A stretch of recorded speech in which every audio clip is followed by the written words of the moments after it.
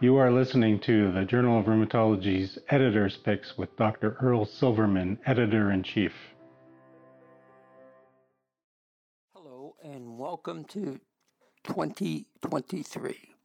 This is Earl Silverman, Editor-in-Chief of the Journal of Rheumatology. Welcome you to the January 2023 edition of Editor's Picks. I want to thank you for taking the time to listen to this podcast. 2023 marks the 50th year of publication of the Journal of Rheumatology, and I hope you will be interested in some of the special features we have for 2023. These are reviewed in my editorial in this month's edition of the journal. This month I will be speaking to the authors of a paper entitled Timing and Predictors of Incident Cardiovascular Disease in Systemic Lupus Erythematosus. Risk occurs early and highlights racial disparities. The authors will review the important findings of their paper for you. Could you please review the findings? The punchline here. The punchline of the study is that we were able to the study provides or contributes new information by quantifying the burden of cardiovascular disease in people of Black race with lupus. The study for the first time highlights that risk of cardiovascular disease or incident cardiovascular disease was 19-fold higher in people of Black race in the first 12 years of follow-up, starting 2 years before lupus diagnosis. And the overall risk in 15 years of surveillance was 7-fold higher in people of Black race compared to other racial and ethnic groups. The next key thing that we highlighted was that cardiovascular disease risk starts as early as during the second year of lupus diagnosis, and it peaked twice, first during the second year, and then second peak was during the 11th year after lupus diagnosis, highlighting that interventions or preventive strategies need to be done early at or around time of lupus diagnosis. And finally, the study highlighted that discoid rash was a new potential predictor of future cardiovascular disease events, which does require further validation and mechanistic associations in future studies. I hope you enjoyed listening to the authors of Timing and Predictors of Incidence Cardiovascular Disease in Systemic Lupus Erythematosus. Risk occurs early and highlights racial disparities, and that you will listen to the complete interview I had with them and read the full-length article and an accompanying editorial entitled Cardiovascular Disease Disparities in Systemic Lupus Erythematosus by Drs. Ali Duarte Garcia and Yunus Yazni. These are both available on our website at www.jrheum.org. There's increasing evidence that patients with RA may have an increased risk for the development of dementia. The aim of the paper I will now highlight, entitled Risk Factors for Dementia in Patients with Incident Rheumatoid Arthritis, a population-based study by Kostila and colleagues, examines the incidence of dementia in their cohort and assesses the risk factors associated with dementia in 886 inception cohort patients with RA followed over a 30-year period. They found that after a median follow-up of 8.5 years, 103 or 11.6% of their patients developed dementia. After adjusting for age, sex, and calendar year, the presence of rheumatoid nodules and large joint swelling were significantly associated with an increased risk of dementia. They did also find the previously recognized risk factors of age, hypertension, depression, and anxiety. After they adjusted for cardiovascular disease risk factors and any cardiovascular disease, the RA disease covariants were still significantly associated with the risk of dementia. In an accompanying editorial entitled Keep It in Mind, Assessing the Risk of Dementia in Patients with Rheumatoid Arthritis and Opportunities for Intervention, Dr. Sebastian Satui and Sarah Lieber from the University of Pittsburgh and Weill Cornell Medical Center, respectively, review the importance of the above-mentioned study and suggest that there may be ways, which include treat to target, to decrease the risk of dementia in RA patients. I suggest that after reading these two articles, you will gain insight into dementia and its risk in RA patients. The next paper to highlight is entitled Development and Validation of a Self-Administered Questionnaire Measuring Essential Knowledge in Patients with Axial Spondyloarthritis, and is by Bovis and colleagues. As you may guess from the title, the authors address the issue of how to assess disease knowledge in patients with axial SPA. The authors, in collaboration with rheumatologists, health professionals, and patients, developed and validated a self-administered 42-item questionnaire and then developed a 32-item short form, which they referred to as SPAQUE, or Spondyloarthritis Knowledge Questionnaire. This questionnaire assesses patients' knowledge of the disease, comorbidities, pharmacologic therapies, non-pharmacologic treatments, self-care, and adaptive skills.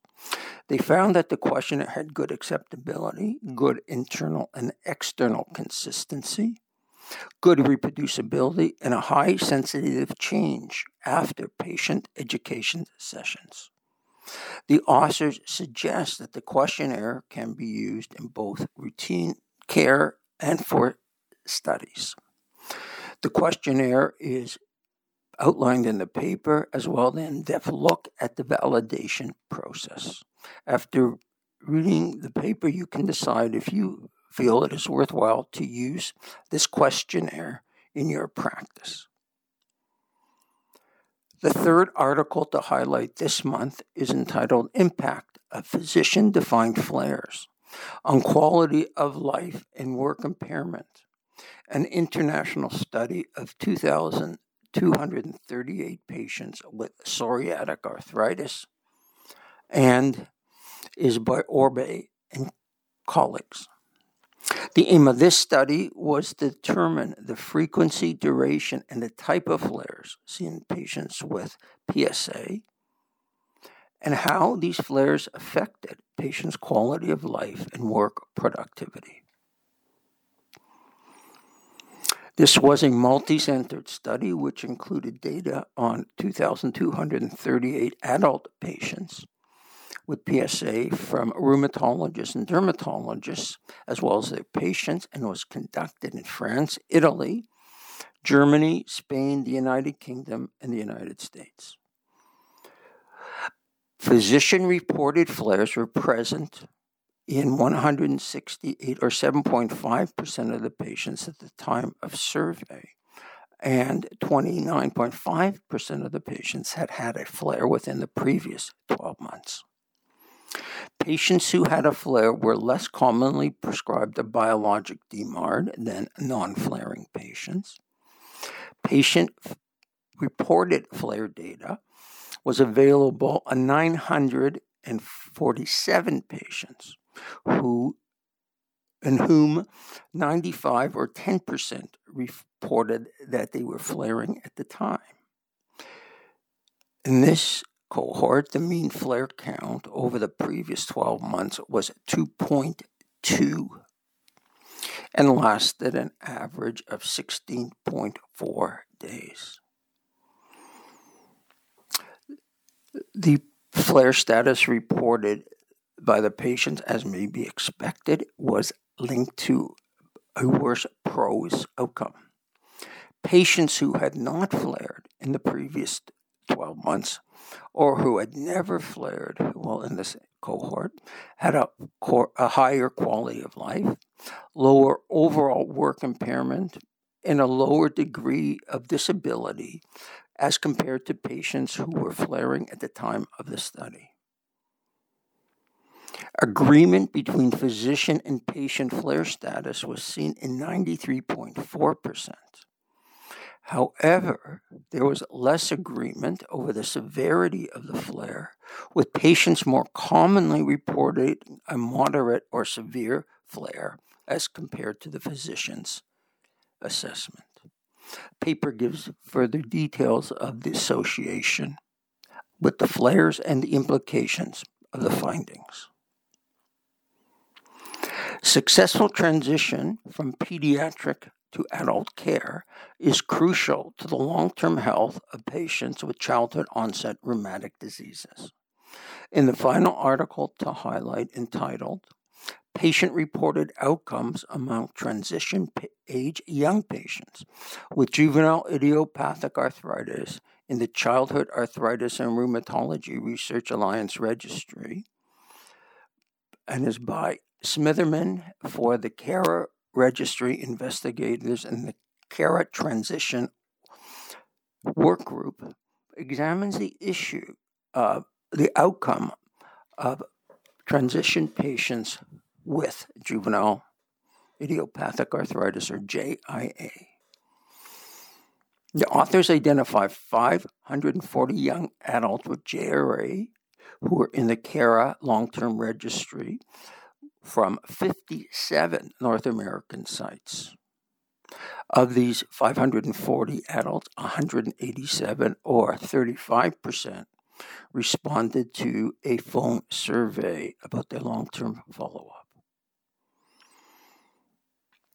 Authors found that after an average of 7.8 months from the last CARA entry,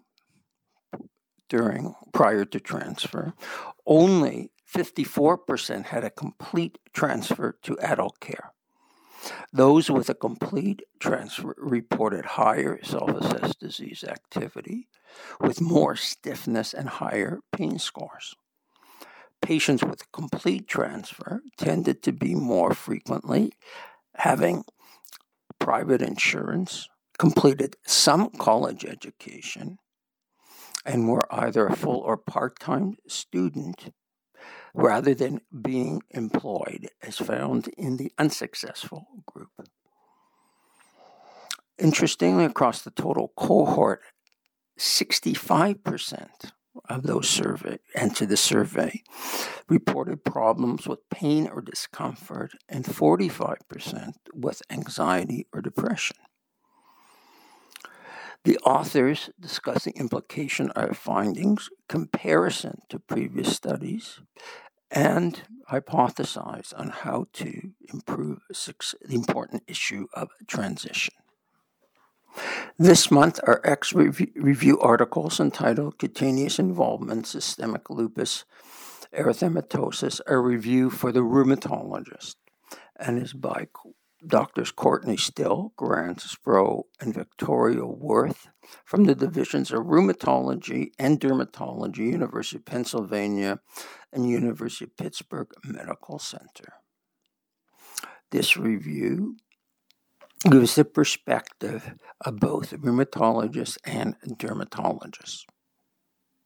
The Panorama 360 Degrees of Rheumatology article this month is entitled Reflections for the 50th Anniversary of the Journal of Rheumatology, the Past, Present, and Future of Rheumatology, and is by Drs. Alphonse Massey and Richard Bukala, who give a personal view of the journal over the past 50 years and their views for the future. Other features this month is the beginning of our publication of a special series of articles from the 2020 1 GRAPPA Symposium. In honor of the 50th year of publication, the journal will be publishing articles of particular importance by decade since the inception of the journal. The articles will be reprinted in the journal and available online. They will be accompanied by a description of why they were picked. This month, the articles are from the 1970s and are entitled Evolution of Clinic Education Program for Patients with Rheumatoid Arthritis and HLEB27 and ankylosing spondylitis, differences in frequency and relative risk in American Blacks and Caucasians.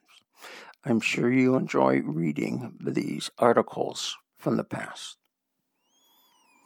The image in Rheumatology this month describes a 50-year-old white woman with psoriatic arthritis who presented with a 3-month history of painful subcutaneous nodules on her face and arms, which were accompanied by anorexia, fever, and weight loss. Physical examination showed 4 erythematous papules, and the psoriasis area severity index was 1.2. She was found to be anemic lymphopenic with a mildly elevated CRP, ESR, and LDH. A skin biopsy showed a granulomatous infiltrate with multinuclear giant cells in the dermis. A diagnosis of subcutaneous sarcoidosis was made, and the patient was treated with prednisone and hydroxychloroquine with resolution of the nodules. I want to thank you for listening to this podcast and encourage you to read not only the highlighted articles, but all the articles in the January 2023 edition of the Journal of Rheumatology, either in the print edition or the online edition, which is available at www.jrheum.org. And please watch my interviews of the highlighted articles, not only of this month, but of previous month. They are available for viewing at our website as well as on YouTube. If you have any comments or questions on these highlighted articles or any article in the journal, please send them to manuscripts@jrheum.com. And please listen next month to the February edition of Editor's Highlights. And again, I wish you a happy and healthy